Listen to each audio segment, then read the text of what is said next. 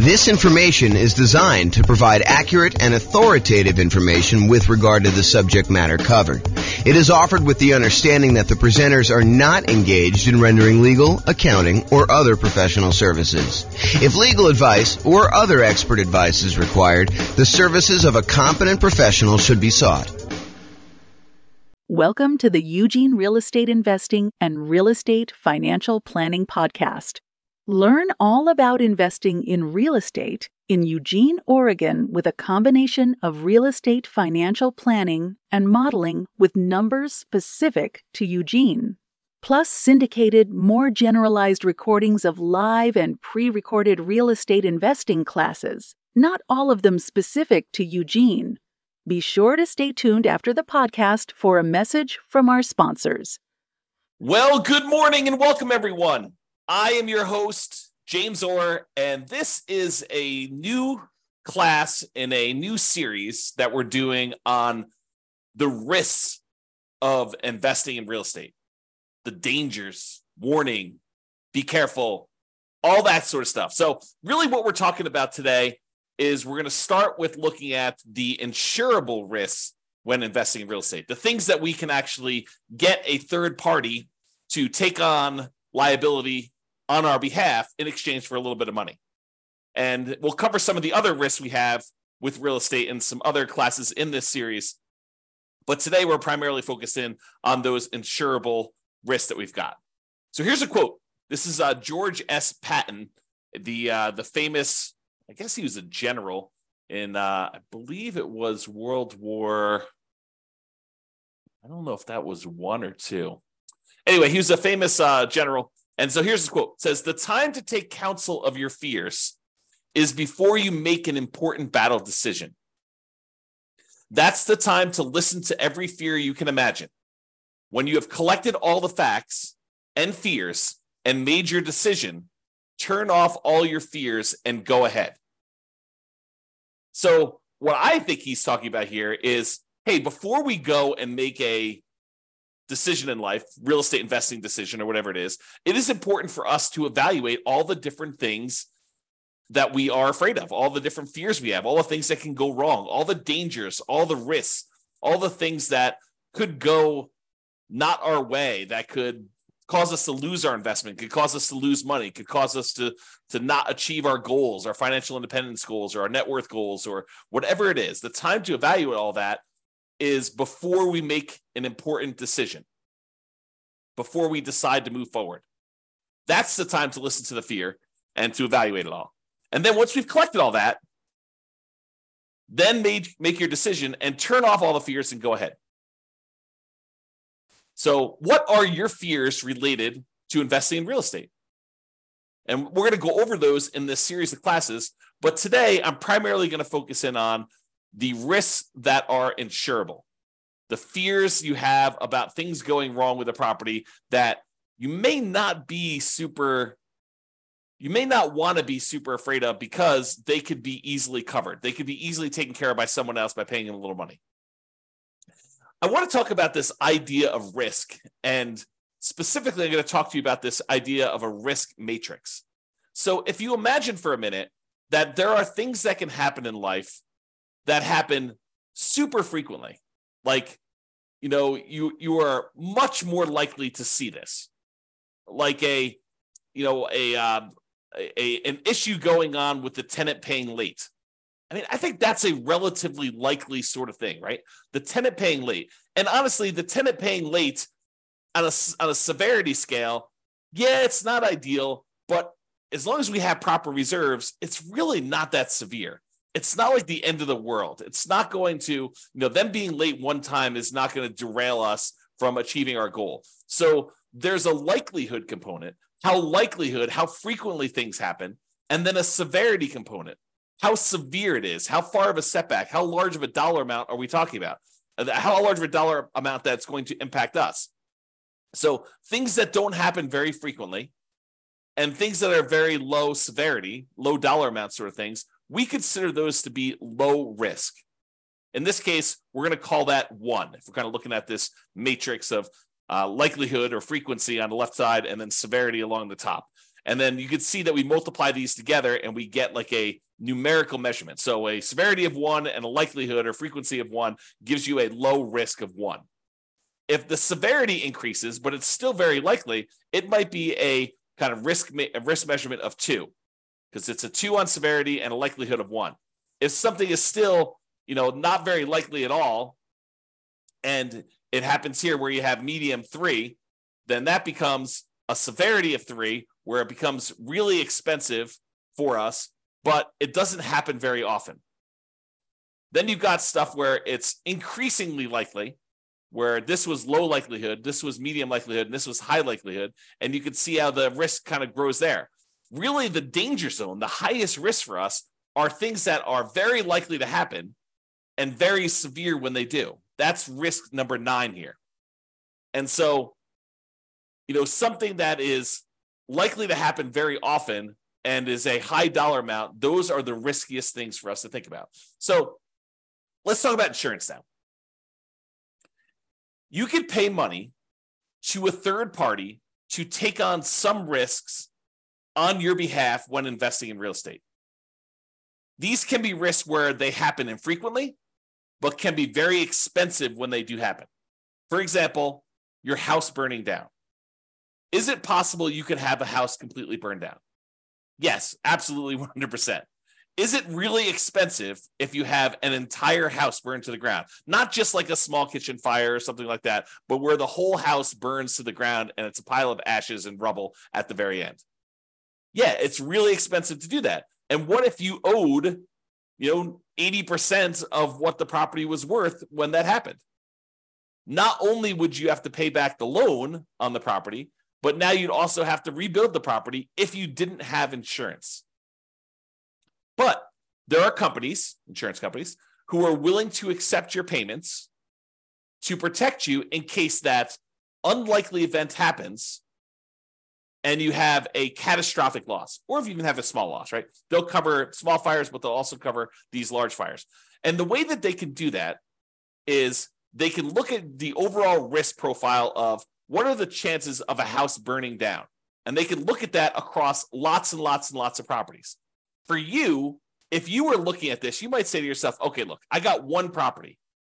If this thing burns down, that's going to be really ugly for me. Yeah, it's a low probability thing, but if it happens, it's going to cost me hundreds of thousands of dollars to replace this thing. So you have something that is not likely to happen, but if it does happen to you, it's catastrophic. Or what you could do is you could say, look, I'm going to pay this third-party insurance company, and they're going to have, hundreds or thousands of other people paying into this pile of money as well. They're going to take off some profit for running the business of the insurance business, to pay the salespeople in order to sell the insurance, to pay people to kind of manage and oversee the administration of the insurance policies, and then to pay, people to process claims and to, in some cases, fight claims if they think that there's fraud going on or questionable activities. So they're going to have all those operating costs that they're going to take out of there. But then they have a pool of money where if one of the hundreds or thousands of people that they're collecting money from have a fire, some infrequent events, they can take that big pool of money that everyone is paying into, and they can actually pay to have that property replaced. And because each individual's person's chance of having a fire is really, really low, but over 1,000 properties, it is a higher chance that there is going to be a fire on one of those 1,000 properties, they are likely to pay out a bunch of money on that thing. And that's how that works. Okay. So getting back to insurance. So it's not likely to happen if it happens infrequently, but if it does happen, it's really, really ugly, like that fire. But for a small fee, you can pay someone else to aggregate this risk, as we described with the insurance company. So for a relatively small fee, they can insure you against loss and make a profit, because it's not just about them covering your loss. They have to be in business to make money to pay the people that work for the insurance company to do that. Now, if you had a large enough number of properties yourself, you could technically self-insure, right? Or you could self-insure with one property, but it may not be prudent for you to do so. But imagine for a minute that instead of the insurance company collecting premiums from 1,000 different people, because they have 1,000 different properties spread out across a different city or different state or different country, so they have some risk where it's not going to be like, a forest fire where all the houses in a certain area get burned down.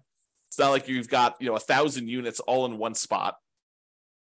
But if you had all your properties geographically diversified, you could choose, instead of paying the premium on 1,000 different properties to insurance company, you can say, look, the economics now say that for 1,000 different properties I have, I could take the money that I would have paid otherwise to this insurance company. I could set it aside so that when I do have a fire on one of my 1,000 properties, I will have money set aside to be able to do to protect myself and to rebuild the property in case there is a fire. So you could self-insure. Now, I'm ignoring for a moment here that if you get a loan on the property, the lender is going to require that you provide proof of third-party insurance. In most cases, they will not allow you to self-insure. And I'm ignoring that fact. But if you have all these properties free and clear, if you have 1,000 properties free and clear, you could choose to self-insure. You could choose to be the one that sets aside all the money that you would have otherwise been paying for a premium, and then use that when you have fires in your properties or other events. I mean, we're using fire as an example here. Okay. So that is the idea. Instead of doing it and saving the money yourself, which you should be doing even if you decide not to pay a third-party insurance company. It's not like you save all that money. You save some of it. You save some of the profit that you'd otherwise be paying the insurance company. But then you have to take on that role. You have to kind of put the money aside, invest the money, have it in a safe, secure spot where it's available. If you have an emergency, you need to manage that oversight. You need to make sure that you take care of estimating the amount that you should be setting aside and coordinating all that stuff. So you don't actually get rid of those roles. You would have to provide those yourself if you decide to self-insure. Or you could pay an insurance company and all those roles are taken care of for you by a team of people that are doing this. Okay? There we go. So let's talk about what the insurable risks are. So these are the most common insured risks. We mentioned one already, the risk of fire. So some people are concerned, what happens if I buy a rental property and the house burns down? Well, you could buy insurance where the insurance company will cover you in case you have a fire on the property. And it's relatively inexpensive. For the fact that you could have to replace a, $400,000 property, you might be able to get fire insurance for, $1,200 a year. It's going to vary a little bit depending on market and what else they're covering and things like that. But they can insure you in case your entire property burns down for about $1,200 a year. The chance of it happening is low, but when it does happen, the chance of a large payout is definitely there. They could have to spend, more than the amount of money than they collected in order to deal with your fire. Similarly, lightning damage. That's another commonly insured one where they will cover damage caused by lightning. Or another commonly insured one is hail damage, where you have hail coming down and it damages your roof, it reduces the lifespan of your roof, or damages the paint, or breaks windows, or breaks plastic, or damages wood on your property. You can have severe hail damage, and you can have that covered by an insurance company. Insurance companies will often also cover theft. So someone stealing something from your house, taking something off of your house, or, cutting your air conditioning unit and actually walking away with it. They can cover things like that where you will be covered for those sort of things. So if you're concerned about, what if someone comes and steals my air conditioning unit, you can get insurance for that. And the point I think I'm trying to make with some of these insured ones are, there are legit things to be concerned about when you invest in, honestly, with anything. In life, there's risk, right? So there are true risks, and no matter what we do, we choose to take on additional risks when we invest in real estate, just like we would choose to take on additional risk if we took our money and invested in stocks or bonds or crypto or Beanie Babies, or decided to start a business, or we hid the money under a mattress. Like, everything we do has some type of associated risk. By choosing to do that thing, we take on the risk associated with that, unless we can purchase insurance from a third party where we eliminate that risk. We transfer the risk from us in exchange for a little bit of money to someone else who then has part or all of that risk. Because sometimes it's not like they're covering everything. For example, with the insurable risks like fire, you will probably have a deductible.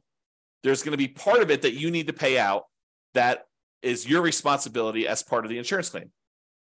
And then the insurance company will pay the rest up to certain limitations as outlined in your policy. Okay. So, for example, theft is another one where they will cover things like that. They may also cover vandalism. And vandalism is an interesting one because I think we a lot of times we'll think of vandalism like, someone spray painting a fence or, someone spray painting a garage door or damage to a car on the property or something like that. But sometimes vandalism can be things like people deliberately smoking meth in a property or cooking meth in a property. I think depending on how the policy reads, and you'll want to definitely talk to your insurance agent to understand what is covered and what is not covered, but that may be considered an act of vandalism. Okay? So realize that may be a weird one for you, but it could be something that's covered. Personal injury. What if someone gets injured on your property? You hear a lot about this in like asset protection classes where we talk about protecting yourself when you acquire these properties, protecting yourself and protecting the other properties you own from being taken in case somebody gets injured on the property or you injure somebody driving around town or doing something else. Like there's insurance you can buy to protect yourself from somebody coming after you for an injury that they had or sustained on a property or that you caused them somewhere else. So personal injury. And then liability. If you do something wrong that was not intentional or deliberate, but it was accidental, there is insurance that you can get that covers some additional liability there. Okay. And I'm not an expert on insurance. You really need to go talk to your insurance agent to understand like what is covered and what is not covered. Don't go to them and say, but James told me that it works this way. Understand that what your policy says, what is written in your policy is going to be what is covered. And get clarity from your insurance agent. That's part of what you're paying them for, is to help you understand what is and is not covered. And ideally, you want them to give you their opinion in writing so that you have it written down somewhere in case it ever comes up in the future that you need to have some type of discussion about why something is or is not covered when you thought it was.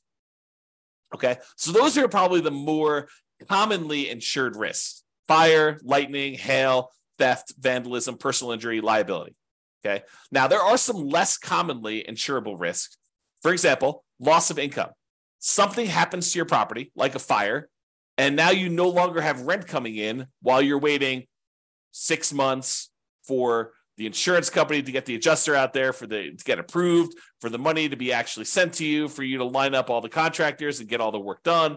And, you have, 1 month of demo to take down the stuff that was burned and left there. And then it takes you another couple months to get everything else done in order to get it built out. And then by the time, 2 months later, it might be 6 months or a year by the time you get your property back working. And guess what? You have a mortgage payment that is due every month, even though the property is burned down. So potentially problematic. So you can get insurance that covers loss of income. Where you're unable to collect on the property because the condition of the property is there, you can get the insurance company to actually give you money as part of the policy. I mean, you're paying for this insurance. It's not free. You pay them money so that if you have loss of income on the property where you're unable to collect income on it, then they can actually pay you so that you can then use that money to pay your insurance company, your mortgage company, taxes, insurance, like all that stuff. Okay, so loss of income is a type of insurance, not as common as fire policy, but many landlord policies do include this. So ask your insurance agent about it. Make sure that if it's something you want to pay extra for, that you can get it. And we've been talking a lot about the idea of improving cash flow and increasing cash flow on rental properties. And the issue I think we have for a lot of folks is that some of these things you are deliberately choosing to have lower cash flow. You're voluntarily increasing your expenses by getting more and better insurance coverage so that should something happen, your cash flow is saved, right? Because if you decide not to get insurance for loss of income and then something does happen on your property, you could have 6 months of zero rent coming in. That would be really ugly on cash flow. So instead of doing that, maybe we choose to pay, I don't know how much it is, but maybe it's $20 or $25 more per month to have this loss of income coverage on our insurance policy. I have no idea what the number is, right? Because I don't actually handle my insurance. Tammy does. But the idea is you could choose to have $25 per month less in cash flow normally in exchange for, should something happen, you're not going to have as severe of a loss where it goes down to zero. And then you need to weigh that and determine if that's worthwhile for you. Okay. So another less commonly insured risk is flood. If a property is in a flood zone, the lender will often pull a flood certification to find out if it isn't a flood zone. And if it is, they may require you to have flood insurance in order to protect them in case there is a flood in that particular property. But you can voluntarily choose to get flood insurance as well. It's not that if the lender doesn't require it, I don't need flood insurance. That's not true. Just because your property isn't in a, federally recognized flood zone, I'm using that in quotes, right? Like it shows up on the map as a, 100-year flood zone or 500-year flood zone or whatever the numbers are. Again, talk to your lender if you need to understand the details, because I just understand the general idea. But if you were in a flood zone, the lender may require it, but it doesn't necessarily mean just because you're not in the flood zone that you can't have flooding. There are times when unexpected things happen and you could have flooding in a different area. And flooding is not always defined in a way that you might think. It could be water running horizontally in some form or another. So, imagine you have something happen to a house next door and, it over time kind of like has this major problem. And then there's a massive release of water from that thing, like a pool or something. And then that pool actually floods into your yard and there's horizontally moving water. That could be considered flood. You'd have to read the definition and understand what is covered and what is not covered. It's not necessarily water from a river that is overflowing. So realize you can get that as a separate policy. It is not only when it's required by the lender that you have to get it. You can choose to purchase flood insurance separately. Some other less commonly insured ones, earthquakes. In some markets, that's really important. Where we live, hardly anyone gets any earthquake insurance. Hurricanes or tornadoes. Don't get a lot of hurricanes around here, but in a lot of markets, you get hurricanes. And tornadoes, probably get some tornadoes here, especially on the plains. But you could purchase those as additional insurance. You can get insurance to cover if somebody cooks or smokes meth in your property. And you can test the property for meth before you make your purchase. And you could test it after each tenant moves out. Now, is it practical to do that? What's the cost of a meth test? To get an industrial hygienist in there in order to test to see if there's meth showing up in the property. I don't know. Could be a couple $100, could be $1,000, could be $2,000. Depends on the type of test and what they're doing there. So is it practical to do that after every tenant moves out? Probably not, but maybe in your market, maybe for the types of properties you're doing. But what are you going to do if it does test positive? You're going to keep their $800, $1,200, $2,000, $3,000 security deposit? Might not be enough to cover you for the meth there. So may want to make sure that if you're concerned about that you can get insurance and that it does cover that. Now, does every insurance company have to offer you all these insurance policies? Do they have to insure things like fire? No, but I think most of them will. Do they all have to cover things like meth? No. Can you possibly purchase additional coverage for things like meth? Yes. Might you need to go to a additional third-party insurance company to get that additional coverage for meth? Maybe. And you can get the last of the less commonly insured things are rent guarantees. So you can purchase, if you're paranoid, you're like, look, I want to invest in real estate, but I'm really, really nervous that my tenant is not going to pay rent. That they're going to lose their job and they're going to be unable to pay. You can technically go purchase rent guarantee insurance, where it guarantees you rent if the tenant doesn't pay. So you can go and do that. You can purchase that. It comes at a cost. So realize that there'll be a fee for doing that. So you're going to give up cash flow elsewhere in exchange for having that rent guarantee.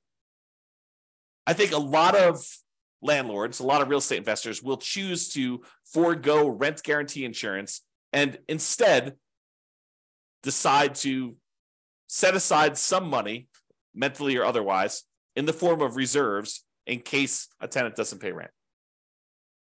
But you can get that insurance.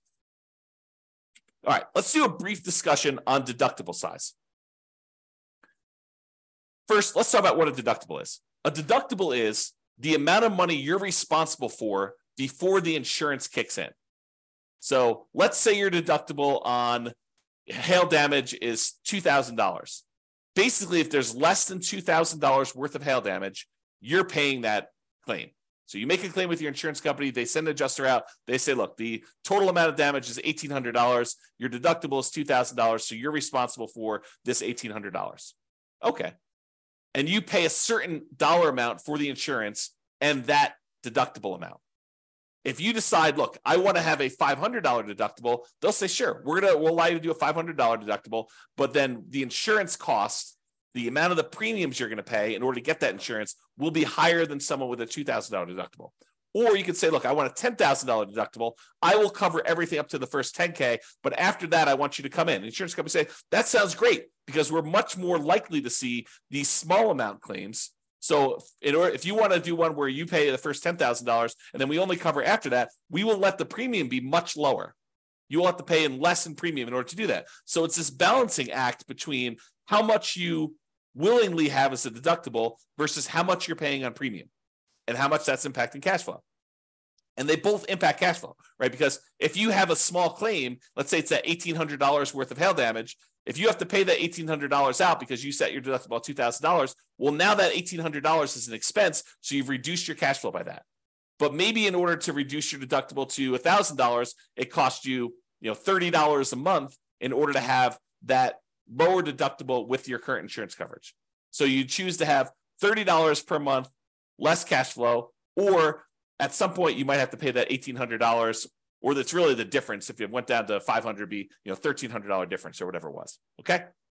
So if your risk tolerance is very, very low, you could choose to keep your insurance deductible very, very low.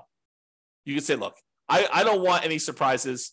I want my deductible to be $500. And if something is less than $500, I'll take care of that. But if it's over $500, then I want to make a claim and I want the insurance company to pay for that, anything over the $500 costs.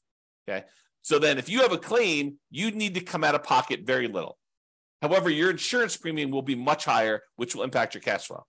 And if you're making lots of claims, you will have higher premiums and may not have as many choices for insurance companies if they opt not to renew you or decline you for coverage because of the number of claims and the types of claims you're making, right? The insurance company is in the business of making money. And if they find out that you as a person are making a lot more claims than the other people that they're selling policies for, they may choose to say, okay, we're just choosing not to renew you. We're going to not give you coverage anymore because you are a statistical anomaly. We lose money on you. And I think they expect to, have payouts over the aggregate. But if they look at you and they're like, hey, look, this person made 3 times as many claims on one house as the average number of people in our rest of our pool of people, they may choose to say, we just don't want to insure you anymore because we don't want to have that exposure. Okay. So if you're making lots of claims, a lot of times the insurance company says, okay, we're going to charge you higher premiums. And maybe they even say, we're not going to insure you at all anymore. Go find insurance somewhere else. Okay. Now, my personal preference, and you can do whatever you want, my personal preference is to partially self-insure by having a much higher deductible, lower insurance premiums, and paying for the smaller claims out of pocket. So my preference is I want to have higher deductibles. If a little thing comes up, I'm not going to make a claim to the insurance company. I think of insurance as more of a catastrophic. If major stuff happens, then I want them to come in and I want them to pay for stuff. I'm not going to usually make a claim. Like if we had a hail damage one for $1,800 and my deductible is $1,500, I am not making a claim for them to pay $300. I don't want to have that as a claim on there. I'm just going to cover it. And my general rule of thumb is I want to see the amount the insurance company, 2 or 3 times the deductible amount. So if it's $3,000 worth of hail damage and my deductible is $1,500, then maybe I'm making a claim. More likely I want to see it even higher than that. I want to see the total amount of damage is $4,500 and my claim is my deductible is $1,500. And that's sort of like the 2 to 3 times the deductible amount. And there are lots of exceptions to this rule, right? I think, it doesn't have to be 2 to 3 times if we're talking, I guess it would be that with the deductible size, but are we talking like, $50,000 size? Maybe I do choose to do it when it's not 2 times in. So there are lots of exceptions. So be prepared if you do that to pay 2 or 3 times your deductible amount for repairs. So you shouldn't be thinking to yourself, okay, well, as long as I have $1,500 set aside for my deductible, then I'm good to go. There's some people that think, the amount that they should have in reserves is related to the size of the deductible on the property. I don't think that's true because these are not the only risks you have. Insurable risks are just one of the risks we have when we buy rental properties, which we'll cover in future classes. Okay, so that's it. That's the discussion on insurable risks when investing in real estate. So in conclusion, life has risk. We have risks we face every day.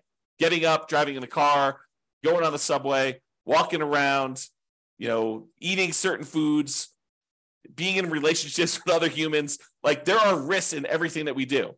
When you choose to invest in real estate, you choose to take on additional risk. Just like if you chose to skydive or you chose to invest in stocks or you chose to invest in bonds, those all have additional risks associated with that particular activity or investing type. Okay. You can shift the risk from yourself to someone else by paying a premium. That's what insurance is. We're choosing to pay someone, a third party, to take on that risk for us, and then they will aggregate that across a whole bunch of people so that they can be profitable, support their business, pay their salespeople, pay their admin, pay all the CEOs, pay all the house, the building costs and everything else, and then also be able to pay out the claims that we have on all these things. So yes, you are paying more than probably what it costs you, but if you're insuring like 1 or 2 or 3 or even 10 properties, you don't have enough of the properties to really have a good way to kind of spread that risk out over a large number of things. Okay. And if you really are going to self-insure, you should study this and understand what number becomes the number you should have to kind of be able to make a reasonable self-insurance play. All right. So that's it for conclusion. Have a great day, everybody. I will talk to you all tomorrow. Bye-bye for now. With home prices up, mortgage interest rates up, and rents up, but not quite enough to counteract the higher prices and interest rates. Cash flow on rental properties in Eugene is harder than ever. Book a call with the Real Estate Financial Planner to apply our proprietary 88 strategies to improve cash flow on your rentals. See the show notes for a link to schedule your call and improve your cash flow today. If you're a real estate agent, lender, or professional in Eugene that wants to help our real estate investor listeners, consider reaching out to learn about collaboration opportunities with this podcast. We'd love to add more value to our listeners by having you assist our investors buy, sell, and finance their real estate investments. See the show notes to schedule a call to discuss collaboration opportunities.